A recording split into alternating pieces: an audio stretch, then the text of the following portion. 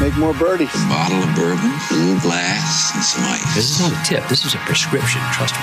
If you don't, you will fall out of balance. Welcome to Birdies and Bourbon. Sit down and have a sip. Welcome back to the Birdies and Bourbon Show. This is going to be an exciting one. We're revisiting a little Catoctin Creek with Dean Kaplan, National Sales Director.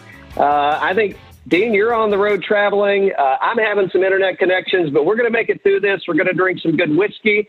How are you, Dean?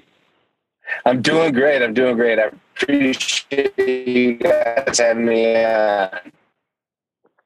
Absolutely.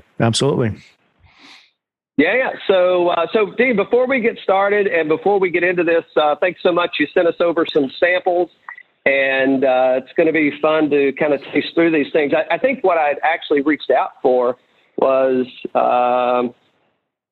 the Rabble Rouser Bottle and Bond. That one's a hard one to find on the shelf these days. But before we get into this, I'm already tasting a little bit. I think Dan is too. You probably are yourself. But maybe a little, maybe drop a quick bio on us on Dean Kaplan. Where were you before Catoctin, and how'd you wind up as a national sales director?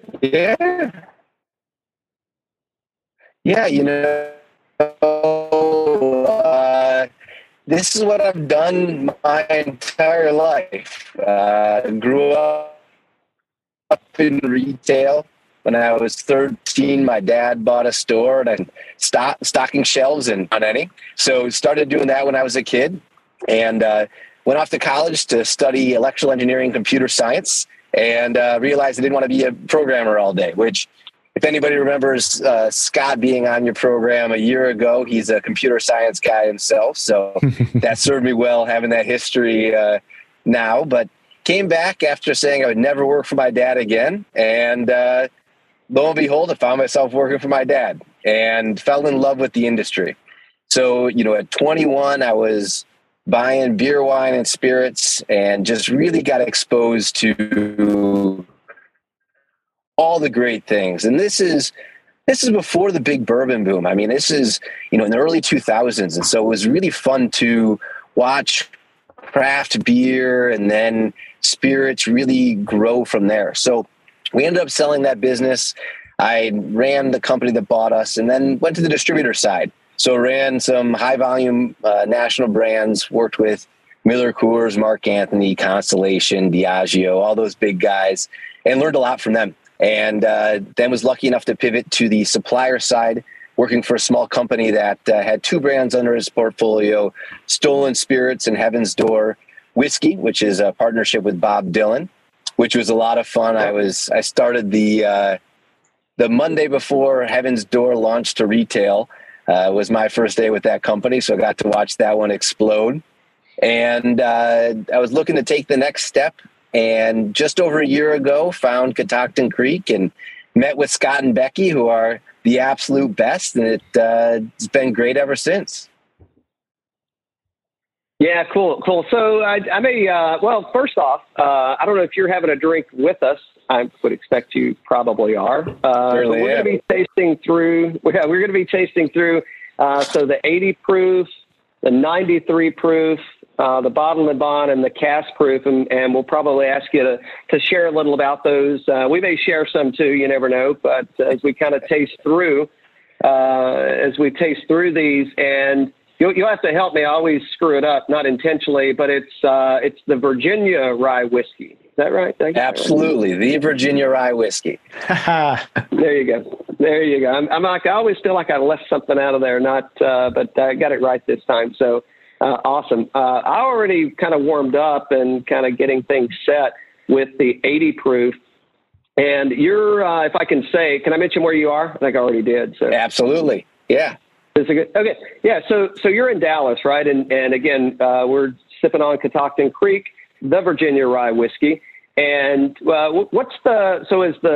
the national sales director, what's that looking like for you? What markets are you already in Texas and the Dallas area, or is this a new venture?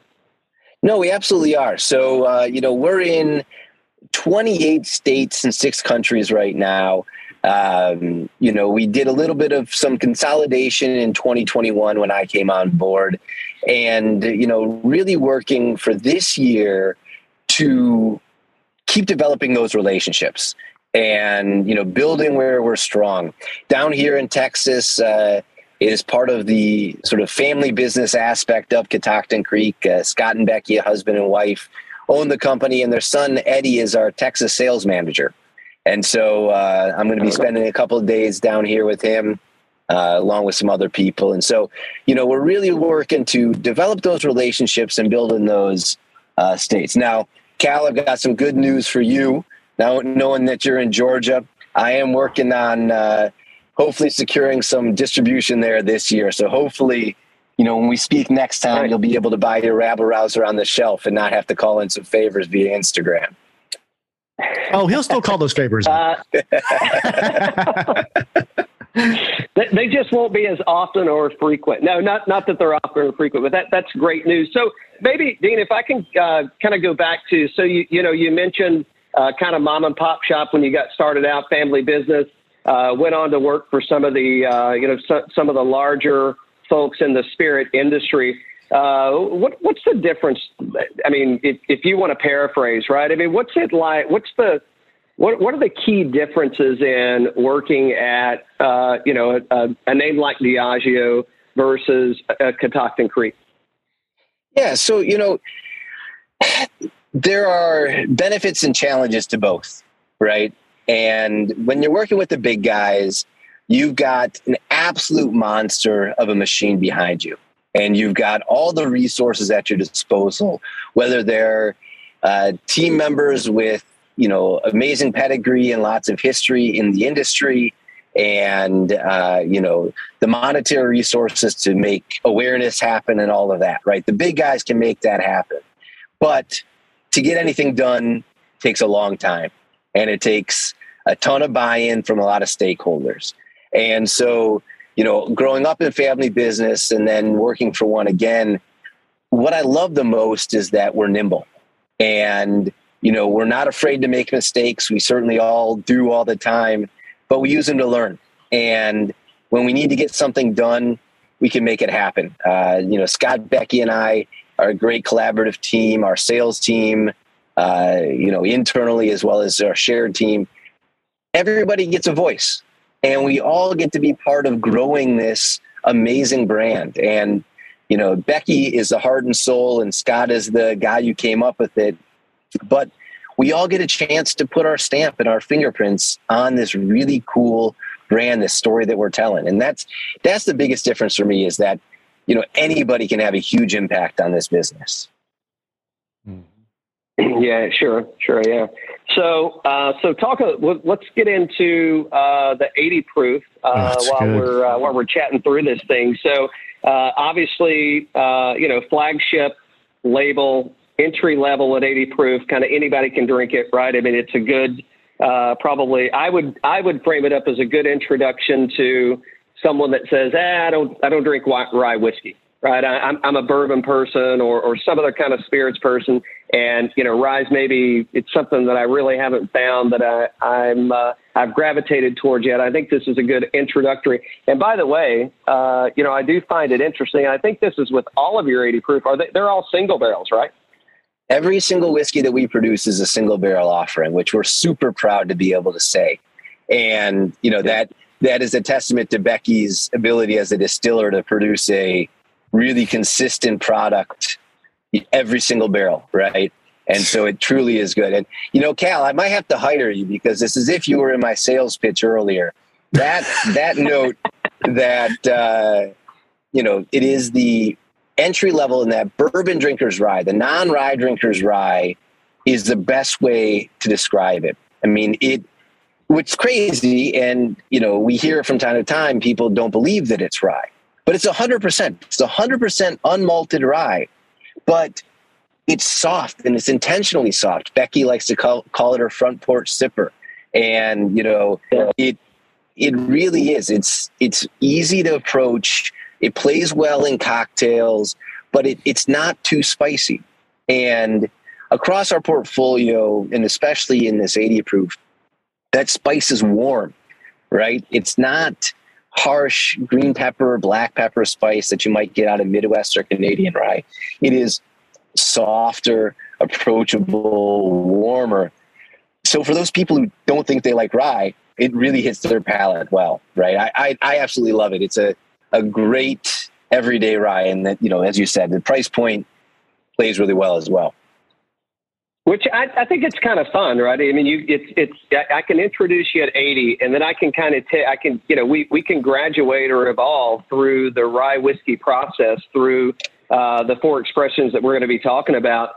And if at some point you get to something that's like, that may not be for me, you can back off, or you can just completely usurp it and go somewhere different. So to your point, in that it's a front porch sipper, it's probably not what people are thinking as, even though it's a traditional rye. Well, it's a Virginia rye whiskey, right? Let's label it that. But I think it's a direction in you start to pick up. You're kind of moving away from that, like that sweetness that you're getting, that sweet corn that you're getting from your typical bourbon profile. And you're starting to pick up some more of those earthy, woody tones in where you're going to go from a rye. But again, on the back end of this thing, where most people probably gravitate is, well, yeah, but it's got that, you mentioned it, that peppercorn, that hot, spicy, what may be something that I'm not used to that's not that sweetness. I think you guys are doing a really nice job of that balanced blend to help someone not to get away from bourbon. That's not what I'm steering at all, but I think it's more to explore. Let's look in different whiskey profiles.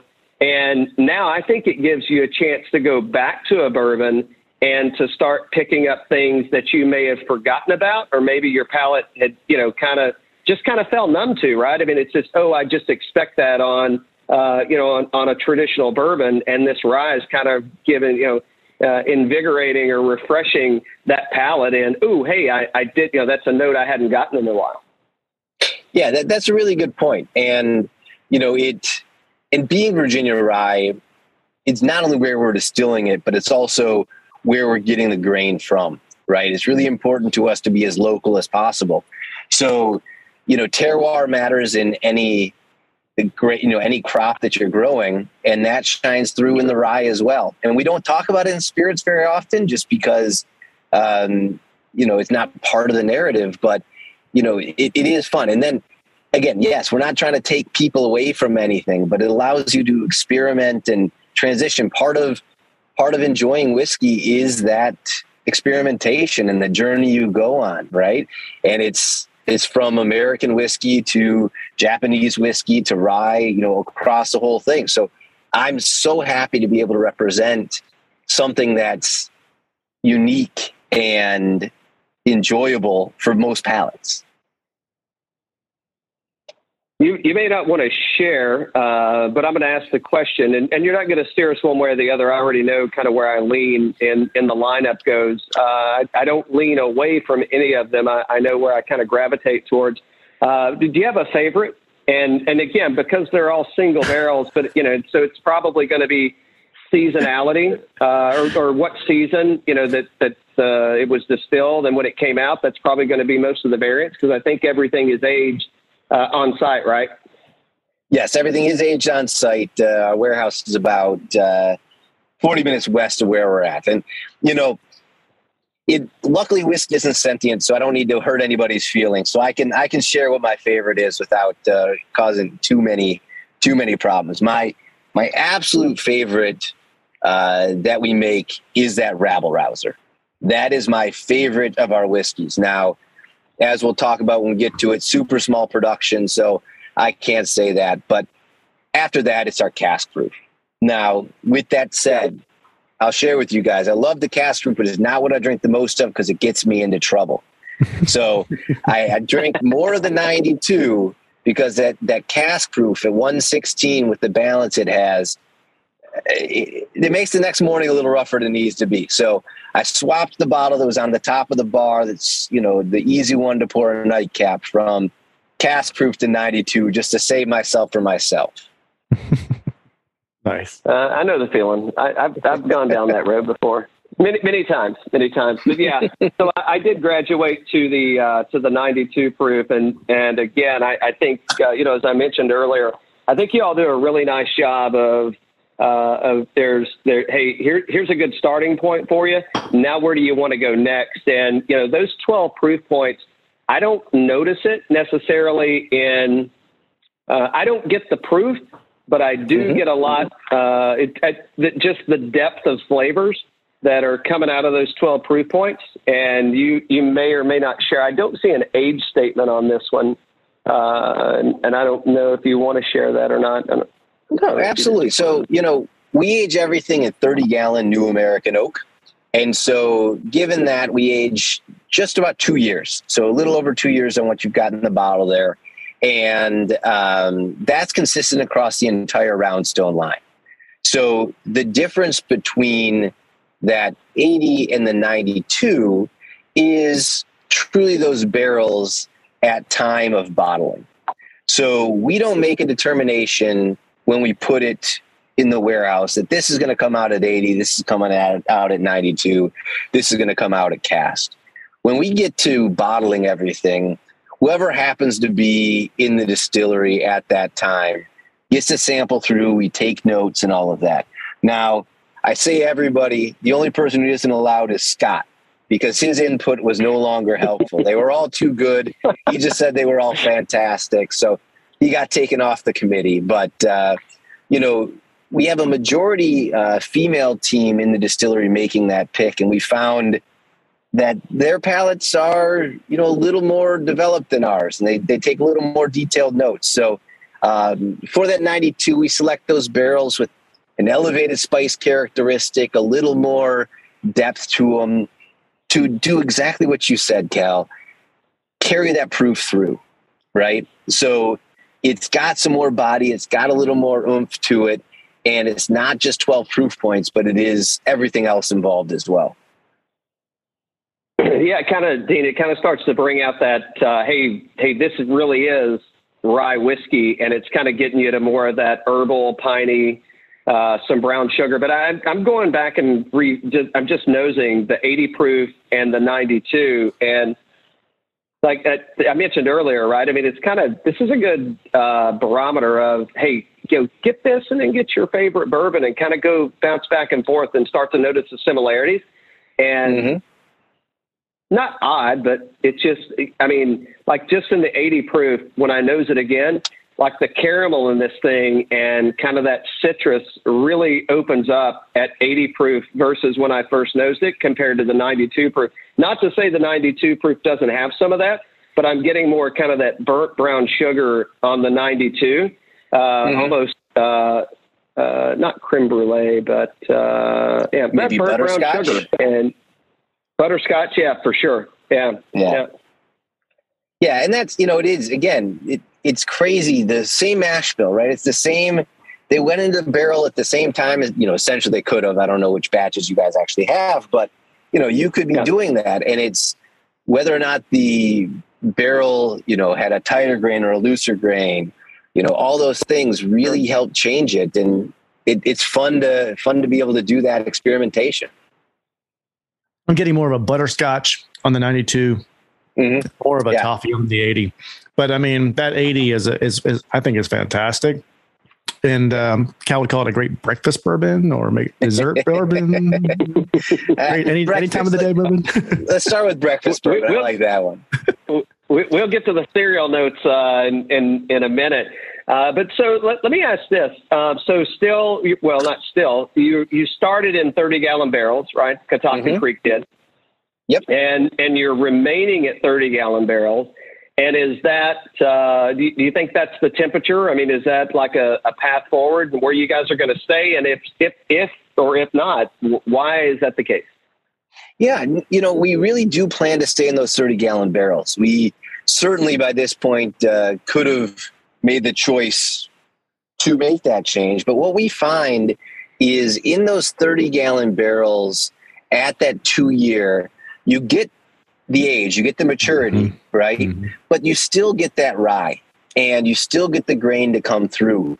And that's really important to us because not only are we making a modern Virginia rye, but we're trying to honor 400 years of distilling tradition in Virginia. So, going back to 1607, when those original Jamestown colonists made rye whiskey, they would have not been aging for 6, 7, 8 years, right? That wouldn't have been part of their story. So we're trying to keep that as part of our narrative as well, to really honor that length of tradition within the state and bring that as part of our tradition as well.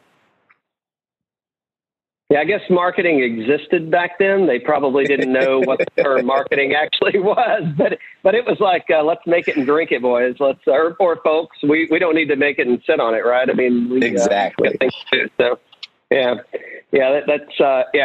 again, I think it's fun, right? And again, not to take anything away from, we'll get to an aged bourbon in a minute, but an aged rye whiskey in a minute. Excuse me. But yeah, I think the fact that you're where you are and things are kind of churning along the way, man, it's a really nice job. And at 2+ years, I think this is, I don't know what more I could ask for. And everything that we're going to be tasting, I don't know if we mentioned it yet, everything's 100% rye. Is that right? Yeah, absolutely. 100% unmalted rye. Yeah. Yeah, so I'm gonna revisit this 92 again. And while I'm revisiting this, I haven't seen anything yet. Maybe I'm not up to date on it. What's the plan look like to get into? Are you guys looking for some finish? I probably should save this to the end, but I just thought about it. But is there a plan to get into? Are you going to go down some finishing roads, barrel finishes? I know Scott's a big cocktail guy. I'm assuming he's still hosting his cocktail nights at either online or by now you're probably back open at the distillery. So what's that looking like for y'all?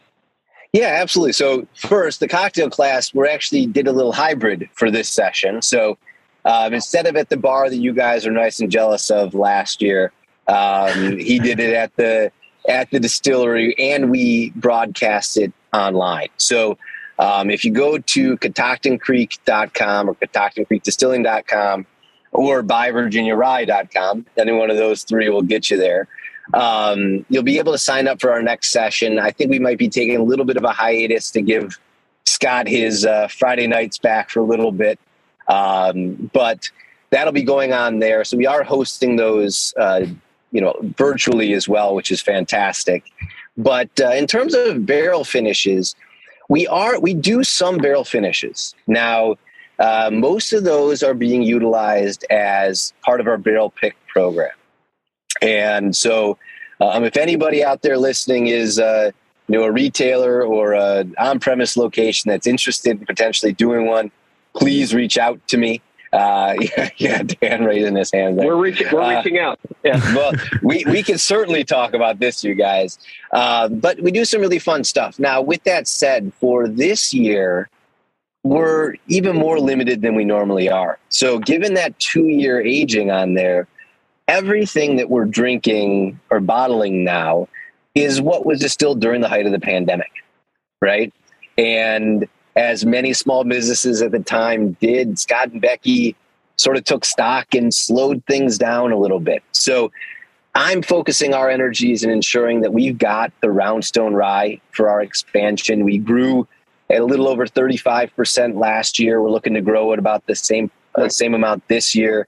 And so we're not putting as much for this year into those secondary finish barrels to ensure that I've got enough of our core product going out there.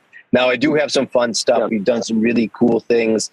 We do some brandies at the distillery. So we've got some apple and peach brandy finishes, some grape brandy finish barrels, some red wine casks, stuff like that. We do have available, but, such small production. We do them a barrel at a time and, have some fun with it. It's not something that'll become mainline SKUs for at least a little while. Yeah, no, understood. Yeah, but it's good to hear kind of what you're doing, all right, and why you're doing it, how you're working on it, and the most important thing is how do you get bottles on the shelf so people can buy it and people can drink it?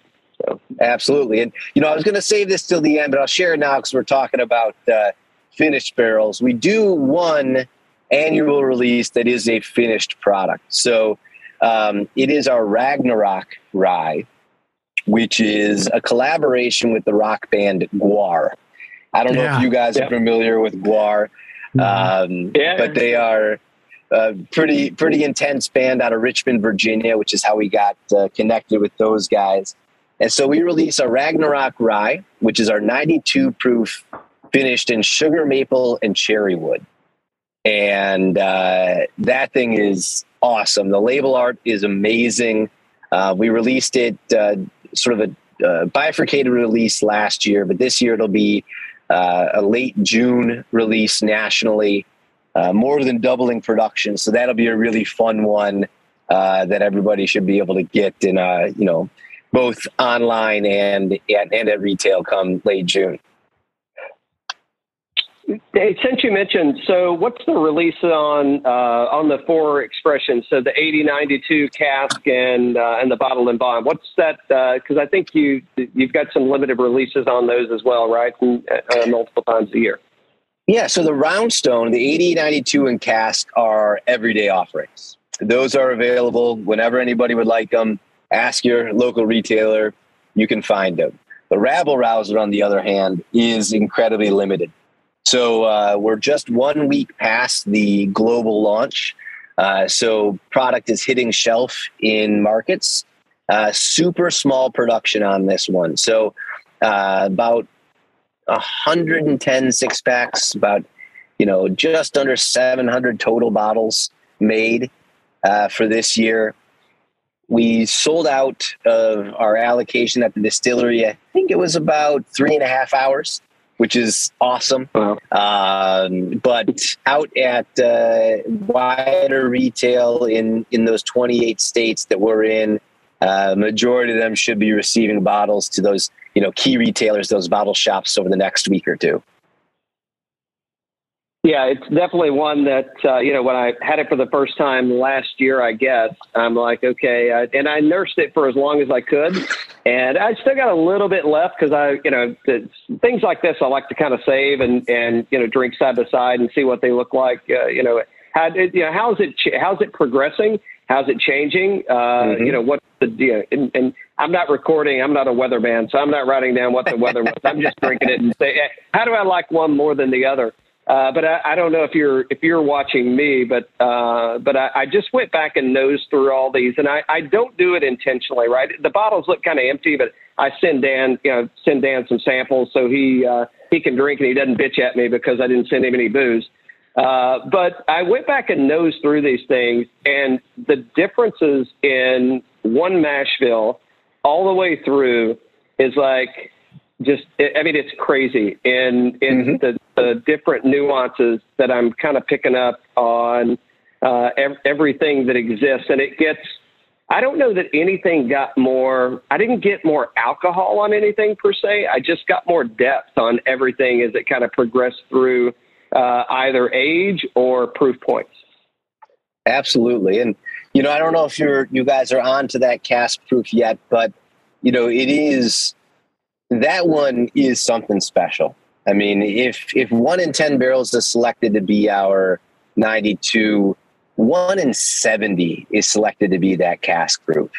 And those are those that, when Becky and the team taste them at that, proofing stage, they say, I can't do anything to this one. This has to go out to this.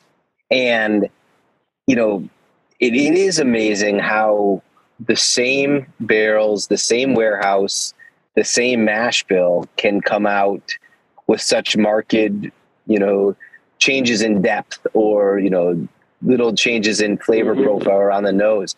It's truly a great example of why having, all of these different craft distillers out there matters, right? We all make something different, right? So, just saying, why do we need so many bourbons on the back bar? Why do we need so many ryes on the shelf? Well, every single one of them's different. And it's all part of that journey and all part of fun of experimenting and exploring. Is that where yeah, we're this going is actually going to. Are we going to the 116? Well, I don't know. I wanted to ask Dean because I have not really advanced from the 92 yet. I've just kind of been nosing some of these. So Yeah, you want to save the bottle and bond until last, or you want to go bottle and bond next? No, let's do the cask proof first. The bottle and bond, even though it's got a little lower proof. See, I love this. I love the fact, though, so I don't mean to cut you off, but I got to say it because most people are like, no, we got to drink in progression because we're going to get hotter and we're going to be at a higher proof point. And I'm like, absolutely not. That's like the days of if you're having this, you got to drink red. If you're having this, you got to drink white. And it's like, no, drink what you like, the way you like it, the way you want it, right? I mean, absolutely. No. And so, yeah, let's go to the 116. And one thing I didn't really mention is that all this is being made in copper pot stills. And what you guys have in the glass right now was done in our 300-gallon copper pot still, named Ron. That was his name, Ron. And just in August of this past year, we completed $1 million expansion to triple our capacity. And as part of that was the installation of a new 600-gallon copper pot still, who is called D-Ron for Double Ron. So we've got Ron and D-Ron, and we're super excited. It's,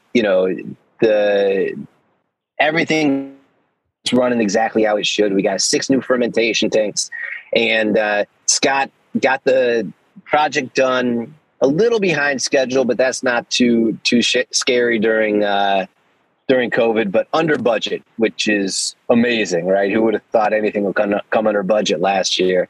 And Becky and I were working on our projections for the next 3 to 5 years and realized we need a few more fermentation tanks. So Scott did not like that he had to squeeze a few more in, but we're continuing that expansion. So we're super excited. And we're also getting a new bottling line and labeler, which will help a ton because right now we're bottling 3 bottles at a time and labeling by hand. So we're really looking forward to getting things a little more optimized in the facility so we can continue to grow. Nice. Which, I'll have to say there is a little, I'm not saying the labeling by hand, but I mean, every bottle that I have, it's, there's something handwritten on each bottle. And I would expect that's probably going to remain the same, being that we're all single barrels here. I mean, we're probably going to see, the cask proof is on 320 out of 388. Yeah, we're going to continue doing all that stuff. But it's just going to allow us to, get those into bottle a little quicker. We don't have to run so many shifts overnight and all of that. Try to make it easier on our staff. Yeah, so I'm gonna give you what I'm smelling. I haven't tasted this. I haven't tasted this out of this glass, and I haven't tasted out of this bottle actually. But I've tasted the cask proof before. But I don't recall saying this last time. If I would have, it would have been really. It's not weird. It's just kind of what I'm picking up. But I think it's a really cool note. Is if you. So I'm going to talk about like the disc candy, right? The hard candy. If you took a butterscotch disc and you took a cinnamon disc and you put them into melt them down, put them into one. That's the nose on this thing all day. It is like it's cinnamon disc and butterscotch disc, and it smells absolutely wonderful. Yeah, no, and that's right in line with what a majority of those cask proof that we've got out there right now are tasting like that cinnamon. The depth of it really is, just the whole balance, right? And so I'm in more liquor stores than probably just about anybody, and I taste this with just about everybody. And very often I get challenges that, are you sure this is 116? Right? I get it all the time, which is why I had to take it off of my bar because, and that's truly a testament to, the ability that Becky has in making this smooth, but also the lack of chill filtration, right? So those fats and lipids really help carrying that proof through. It's got, body and balance, and it's just, I love it. I'm so happy I get to represent it. Yeah, you mentioned the balance on this, and I think that's exact. I mean, I think most folks that are thinking, again, not, I drink and like a lot of rye whiskeys. I think a lot of them kind of, back of the palate, you start to get that burn and that heat. Mm-hmm. This one is all the way through from lips to finish, and you do get a little hug from it. So the 116 follows up, but it follows up that balance, just mouthfeel and all the complexities that are kind of going on in there. And it's that cinnamon bun with maybe an extra little sprinkle of cinnamon on top, and then hit it again with that icing on top of it. And it's really, really nice. And I totally understand how you can get in trouble with this, because it's one of those. It's like, it's sneaky, man. It's not sneaky good. It's just sneaky like, shit, I had 3 of those. I should have had 3. No, it is sneaky. That's called sneaky good, Cal. No, and it's, it makes a phenomenal cocktail, but it's tough to bastardize it by making a cocktail out of it. But, in any of those true whiskey forward cocktails, it just absolutely sing. It's so much fun to play around with when you're just, trying to get creative. It really shines. Yeah, not to cross market, but I'm just thinking like this Black Manhattan that I'm going to make later with that St. Agrestis Amaro is going to be like, that's really going to make this thing pop. Dan, what do you think about this one? The 116. I think it's fantastic. You can tell it's more intense. I think it's more intense for sure. But bold and more full, right? So, I mean, I think that from a rye perspective, I think that you would agree. You probably gravitate towards this one. We haven't gotten to the bottle and bond one yet, but you gravitate towards this one, and then you could always cube it down if you wanted to, or you could leave it like this and get in trouble. So it's up to you. No, and that's a really good point too, Dan, that, for those drinkers who think they like the big, bold ryes, right? This is the one that speaks to them, because it has that depth of both body, but also that spice that people who are thinking of what is, classified as traditional American rye, it's got more of that. Now, it's still warm, right? You're saying cinnamon, you're saying butterscotch, those sort of things, but the spice is much more prevalent. Yeah, 100%. Now, all of these you said are the same bill, right? Absolutely. Yes. And just remind the audience, if they didn't listen to the last one, has that always been the case with you guys, or did you go to that at a certain year, and how long did it take you to get there? No, we since our inception, we've always been 100% unmalted rye. That's been a big part of, when Scott and Becky were starting the distillery back in 2009 and sort of trying to figure out what they wanted to make. Again, it was that history of rye whiskey in Virginia. And so, there weren't many craft distilleries out there at the time. We were the 7th licensed distillery in Virginia. So, they really said, let's make a play at this, and let's make something that resonates historically as well as contemporarily hits both of those narratives. Mm-hmm. Yep. Awesome. Yeah, which I think they did. I'm going to go back and revisit some of these in a little bit. So I'm going to move on to the Rabble Rouser, which is, oh boy, I don't know. I'm going to say it's the one I kind of lean towards. And it's the one that's probably more challenging to get. So of course, why wouldn't it be? But yeah, I think that, and I think the fact that, we talked with Scott a little bit about this last time, but you may want to share, your outlook or your take on it. But I think anytime you can, as Bernie Levers would say, anytime you can wear the badge, show it off, then. And I think to go from, your flagship offerings, and then to say, hey, let's, what's the evolution? I've probably used that way too many times, or saying it unfairly, but it's like, what are we going to do next? And I think it really shows off what another 2 years in the barrel, or at least 2 years in the barrel does. And yeah, this is one that's it's on my gotta have it list. And I think the fun thing about it is even though it's limited production, I think the more people that get acclimated to it, and the more people that drink it, I mean, this becomes one of those. Yeah, that's another one of those. I gotta have it. I gotta have it when it's released in February-ish, right?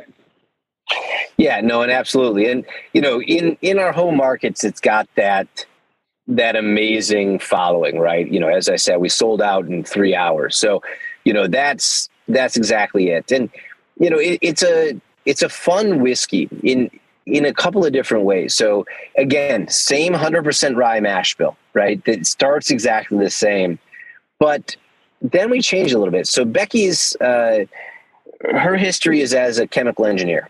That's what she did prior to Scott coming up with this harebrained idea to start a distillery. And so she loves to experiment. And so that's what Rabble Rouser was born out of, was an experimentation of what would happen if we distill a little bit differently. So, taking that copper pot still and opening up all the plates in the column on the top. So getting truly that traditional, just using that pot still piece and distilling it that way. What happens? So you get more of the oiliness, more of the funkiness. Scott always likes to say it's the, hillbilly rye. And, so we take it from there. And then another difference is that the Roundstone rye goes into barrel at 119.5. And we put the Rabble Rouser into barrel at about 116, so a little bit lower proof. So the distillation process is a little bit different, going into barrel a little bit lower.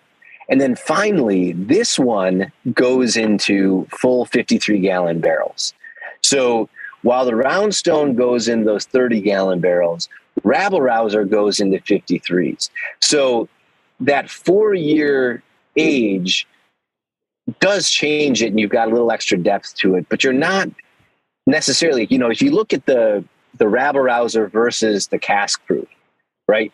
Color side by side, there's not a whole lot of difference, even though you've got the 2 extra years. I mean, you really, it's truly a testament to those 30-gallon barrels. But that's what's so fun and different about that Rabble Rouser, is that funkiness, that oiliness shines through. It just truly is a lot of fun. I wish I had more than the one bottle I've got in the last 15 months, but but beggars can't be choosers. But it's the age in the barrel, and I totally agree with you on the color profile that you're not getting. I don't know that you would be able to see the difference. I don't know that I can see the difference necessarily, but I can definitely smell the difference. I can taste the difference, and I don't look at one as being. I don't look at one as being more balanced than the other. What I do notice in the Rabble Rouser is I'm getting more of that oak. I'm getting more of the kind of grain cereal, and I think it's that combination of it, of it moving in and out of the barrel, right? As it's heating and cooling, and it's taken on some more of those oak characteristics just over the next 2+ years that it kind of sits there. And it's definitely a unique taste compared to the cask. And again, if you said you weren't a rye whiskey drinker, I don't know that I would steer you towards the Rabble Rouser. I think I would probably, if you said, "Hey, I'm a high proof bourbon drinker," I think I would push you. But I don't I don't drink ryes, or I'm not familiar with them. I think I would push you more towards the cask proof than I would the bottled and bond if I was trying to, turn you on to, hey, you ought to drink, you should, maybe this is a rye whiskey you would like. I mean, I think there's a lot of good, me personally, I'd be like, well, if you didn't give me the Rabble Rouser, I'd be like, well, why didn't you give me that shit to begin?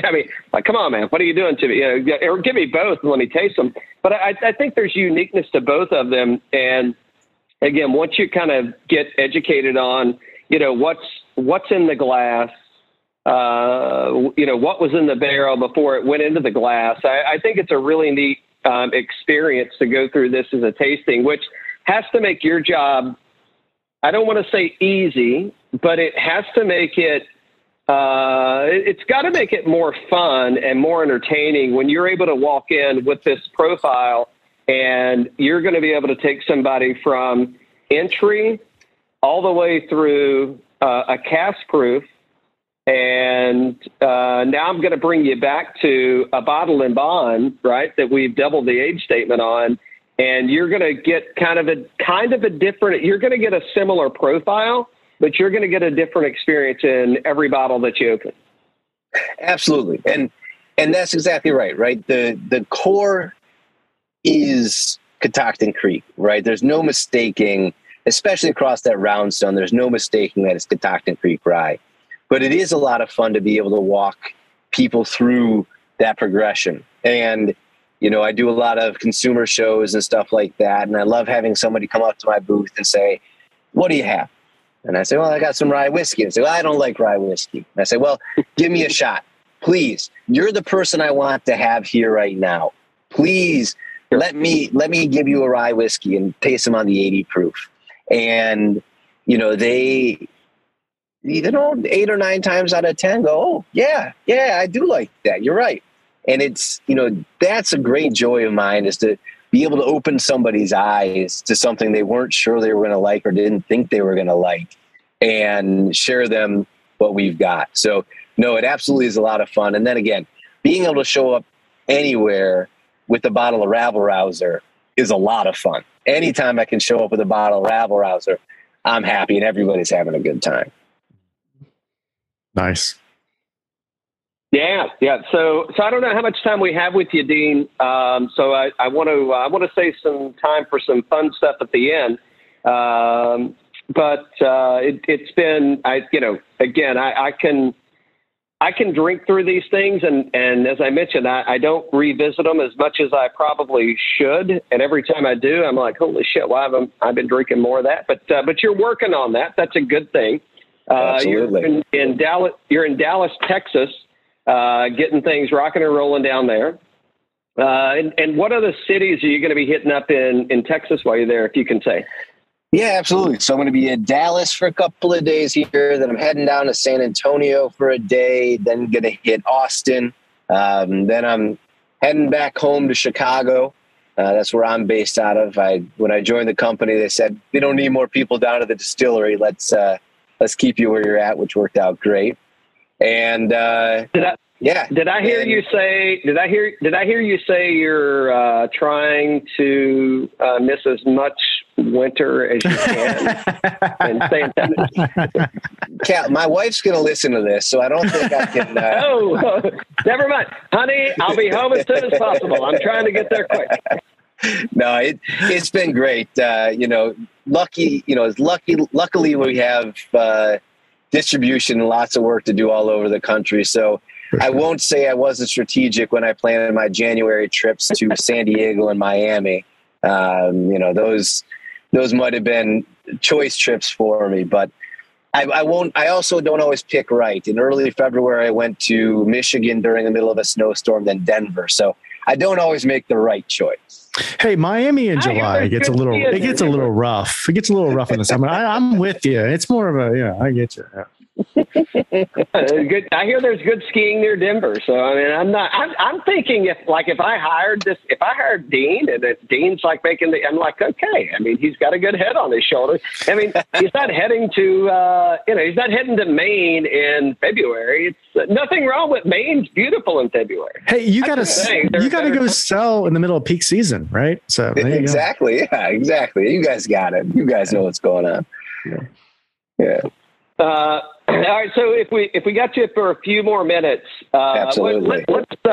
You want to do your plug, and then let's if we can get to know Dean a little bit and do chat about some fun stuff and sip on a little whiskey. Absolutely, yeah. So please go to CatoctinCreek.com, buyvirginiarye.com. We have a where to buy, where to try page on there, updated from when Scott was on last time. So it's got a list of all of our bars and retailers based on your location. We also now have a national e-commerce partner. So if you are unable to find at a local retailer, just go ahead and order it by virginiarye.com. We've got coverage in, I think, 47 states, which is great. Feel free to reach out to myself, Dean at CatoctinCreek.com, with any questions that you've got. We're growing, we're having fun. If you want to find us, we certainly can. Absolutely. All right. So here's my first question. So you're heading to Austin, Texas. Yeah. I hope that you've got, that you know the schedule. If you don't, I'm going to look it up for you. Do you have Dale Watson on the schedule? Are you going to see Dale? Have you ever seen Dale Watson? And if you haven't, do you have him on the schedule? I've not seen Dale Watson, and unfortunately, Austin's my day where I got to leave early to fly home. So I don't think I'll be able to make it this time, but next time I'll put it on the schedule. Well, next time you go, I want to know. I'll meet you down there, and we'll go. We'll go see Dale. We'll go see Dale perform at a few of the places down there. Do you have any favorite? Yeah. He's. And if you don't know who Dale is, for those of you that are listening, he is pretty much like the king of rockabilly, I guess. Western. I don't know what Dale is. Dale Watson. Just Google Dale Watson and. I don't know. He's. I think he is Lone Star Beer. There you go. There we go. Not that we're advertising for Lone Star Beer, but that's a fun ass show, man. If you ever get a chance to go watch Dale Watson. So, are you a fan of Texas, by the way? So you're a Michigan and a Chicago guy, and I know you're a fan of Texas per se. But I mean, do you have any favorite spots that you're like, when I go to Texas? Regardless of the city, that you got to hit while you're there? To be honest, I don't get to spend enough time in any of these cities to fall in love with anything, right? I mean, 6 or 7 bars and restaurants every single day. For me, I want to find a spot that's got a good cocktail, a nice, easy vibe, and a good Wi-Fi connection. That's what I need, because that's what I'm going now. I need a good Wi-Fi connection. now, guys, I won't lie. I will not turn down an evening on Dirty Six. So, sometimes you got to let that just happen, but not always. No, understood. Are you a golfer at all? I absolutely am. Yeah, I actually just got a new driver just a couple weeks ago. Uh-oh. Here we go. What'd you get? I got the TaylorMade the Sim. Cool. Yeah. Okay. Yeah. And it's not golfing weather in Chicago. It's not. I've been dialing in at the simulator. I've been trying to get it dialed in. I've got a golf weekend coming up with some buddies down in North Carolina that we're trying to finalize everything. So, I'll get some balls hit pretty soon. Well, where you heading to North Carolina? Oh yeah, that's a good one. Yeah, I don't know where we're playing. I know that I'm staying near Pinehurst on one day and then near Raleigh the next, but another buddy's in charge of tee times. I'm showing up. I'm going to bring my clubs and showing up with some whiskey. That's what I'm responsible for. So hold on. Were we messaging about Pinehurst like 4 or 5 weeks ago? No, that wasn't me. Okay. All right. It was somebody, but I think the gentleman's name was Dean, and I didn't put 2 and 2 together, and because I didn't think they were together. Got some great recommendations for you, by the way. Fantastic. Even if there's, but if you got, if you've got folks that are setting up the golf, let them do it. Don't depend on us. We're not professionals at anything, but you're going to enjoy some really, really good. You're going to have a good time down there. And depending on, is anybody from there or? Yeah, one of the guys lives down there in the Raleigh area. Okay. All right. So he's the guy. Okay. Gotcha. Hey, Dean, while we're on the golf thing, so little trivia for you. We had Matthew Hemachek on He's a director from HBO. He did the Tiger documentary on HBO, Tiger Woods last year. Yeah. We had him on, and then afterwards, and we're gonna get him back on. Afterwards, we were kind of talking with him on Insta on the chat kind of feature, on the comments and all. You know what he recommended that he had just gotten for his birthday? Some Catoctin Creek. Get out of here. Nope. 100%. That's amazing. Yep. Yeah. Yep. Yeah. That's awesome. Well, it's good to have friends that give you good stuff, right? 100%. 100%. Yep. well, hold on. Do you know Matt? No, I do not know Matt. But he's got good friends, I guess. Yeah, I guess so. Yeah. All right. So you're heading to North Carolina. You're going to the Sand Belt. So I don't know. You may have a little Tobacco Road in there, a little Dormy Club, maybe some Pine Needles or Pinehurst. I don't. Maybe there are members somewhere. You could squeeze a few other things. There's plenty of good golf up there.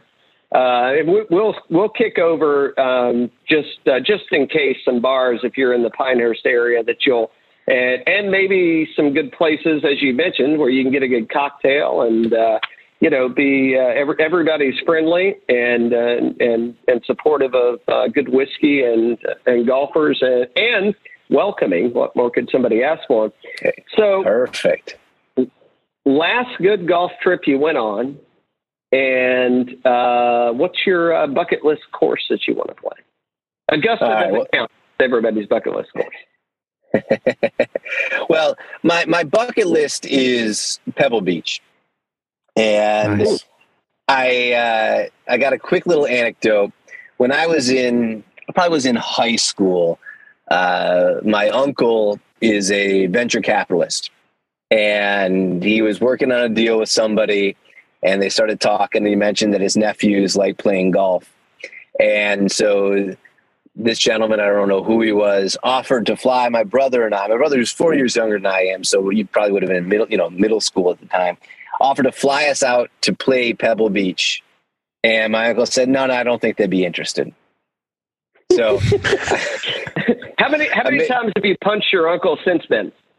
He's made up for it with a few good dinners and some nice bottles of wine. So I think he's earned his penance. But I may have missed my shot at Pebble.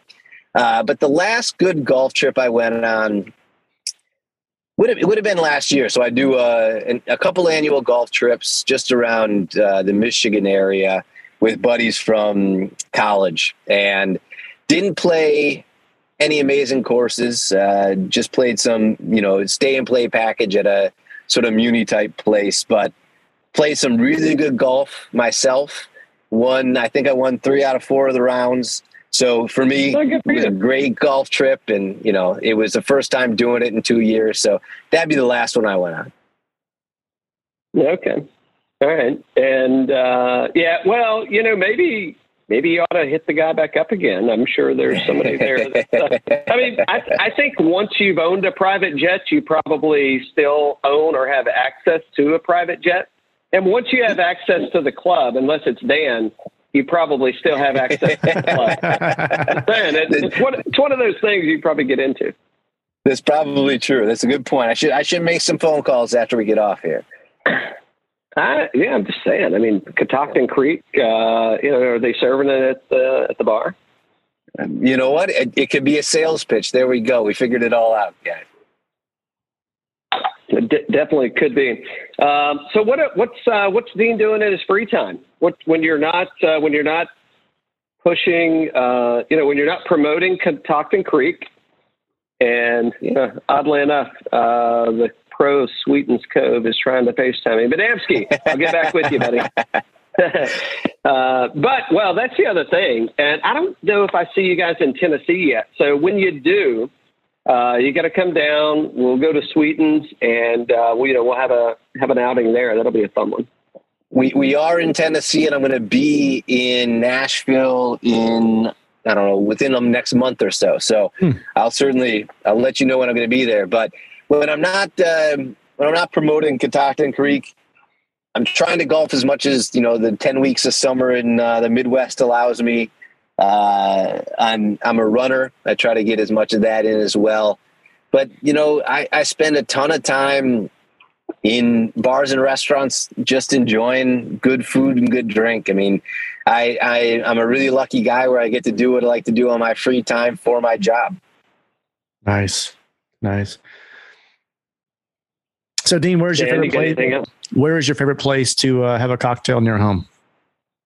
Oh, so in Chicago, obviously there's a ton of great cocktail bars. I mean, there's tons of them. Right by my house is a small little place called the Matchbox. And at its widest, it's the bar plus 2 people. And at its narrowest, it is 1 person. It's where 3 streets converge.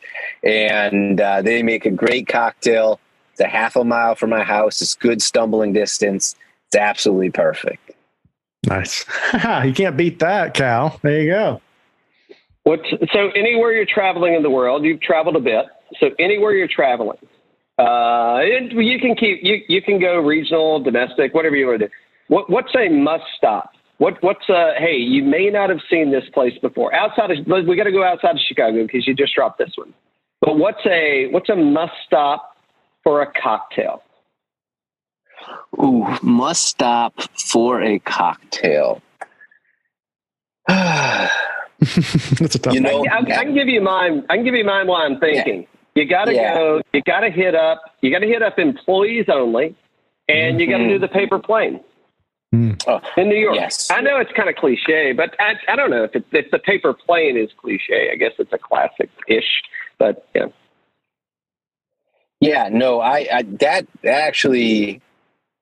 I mean, I love a good paper plane, to be honest. It's the cocktail that I wasn't super familiar with until a couple of years ago for some reason. It just hadn't hit the Midwest. And, I loved it. But I'd say actually, so there's a place in Brooklyn called Maison Premier, which is a New Orleans style cocktail bar in Brooklyn. And they make a fantastic cocktail. Nice. Happy Mardi Gras, by the way. Yeah, there we go. Absolutely. Dan, take us home, bud. I think I don't have anything else to let you do, bud. Well, I guess that's it. I mean, he's got things to do, man. I know he does. Well, guys, before I let you go, I have a question for you guys. Hopefully you can help me out. Okay. So I'm in a fantasy golf league. And you pick 2 players a week. It's like you only get to use a guy once for the year. And I've been doing horribly this year. One and done. Sure. Yeah. I need some advice for the Arnold Palmer this weekend. I need some advice. Who do you guys think? It's based on prize money, so it doesn't need to be winner. Yep. Who do you think is going to have a good showing? Well, Dan, do you want to start or do you want me to? You start, because you stole mine. Well, here's what I would say is, so I picked Sungjae Im last week at the Honda Classic. Sungjae Im missed a cut, which is extremely rare. Sungjae is an extremely good Bermuda putter. And for Sungjae usually plays really well on the Florida swing. So to see Sungjae go back-to-back missed cuts would be really weird to me. I don't know if you've used him or not. I can tell you who I picked. Okay, so I think that's a good. I think that he's got a good track record. We could pull up Fantasy National and we could just redo our DraftKings show. But I think that Sungjae is a really good. I think he's a good pick. He's got a good run. He's like he's single digits, right, in the past 3 or 4 outings there. Yeah. Oh, I don't have that. So that's fine. I think Sungjae's good. The other 2 people and I couldn't use Sungjae. So I was between McIlroy and Matthew Fitzpatrick. And Fitzpatrick plays this play. Both of them play it really good. So if you haven't used either of them, I think that I haven't used either, and I used Fitzpatrick, and I think that the course is going to set up really well because it could get a little windy, and I think it's going to favor Fitzpatrick. That's the direction I went. Dan picked Bryson Dan picked Bryson DeChambeau. And he told me I couldn't use him, so I chose Phil.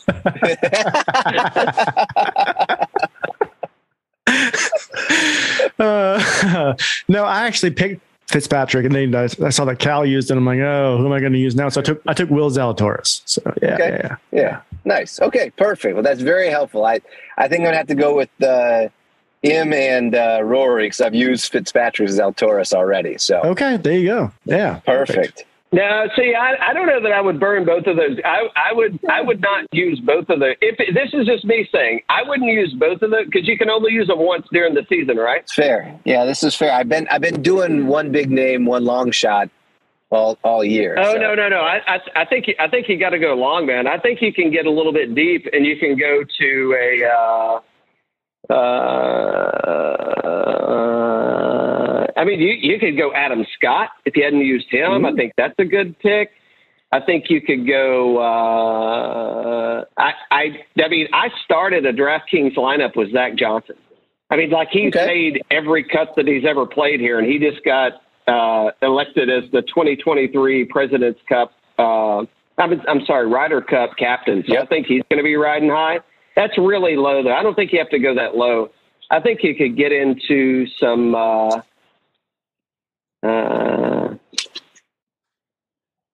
Yeah, I don't know that I would burn two big ones. No, I think you've given me enough to play around with. I think I got some good stuff there. Yeah.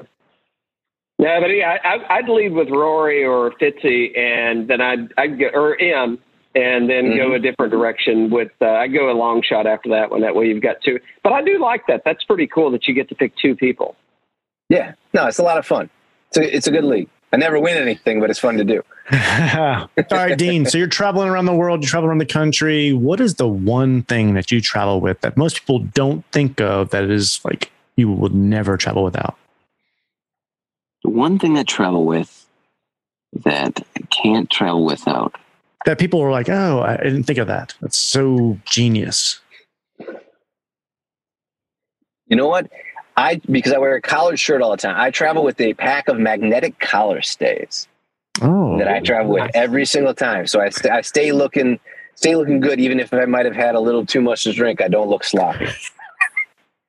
If you don't, you should follow Dean on social media. I mean, he's always looking sharp, and he's always dressed to the nines, man. I mean, that is one thing that's never. And that hair, Dean. That hair. What kind of product are you using? Oh, good Lord. I use a hard wax. I use a hard wax, and it's fantastic. Hard wax. Okay. Yeah. Okay. All right. Yeah. No, it's always looking sharp, man. I appreciate it. Looking good. Dean, it's been a pleasure. I know we got to let you get back to your real job. I can't thank you enough for sending us over things that we can say positive things about and mean them. I mean, if we don't mean them, we don't say them. And the things that are happening and have been happening at Catoctin Creek are, I mean, it's bliss in a glass. And it's good to hear that that things are expanding. The footprint's getting bigger. And, looking forward to a round of golf with you, my friend, and sharing a pour, bud. Absolutely. I can't wait. I really appreciate you guys having me on. Absolutely. Thank you, Dean. Yeah. Dean, cheers, bud. Cheers. Cheers.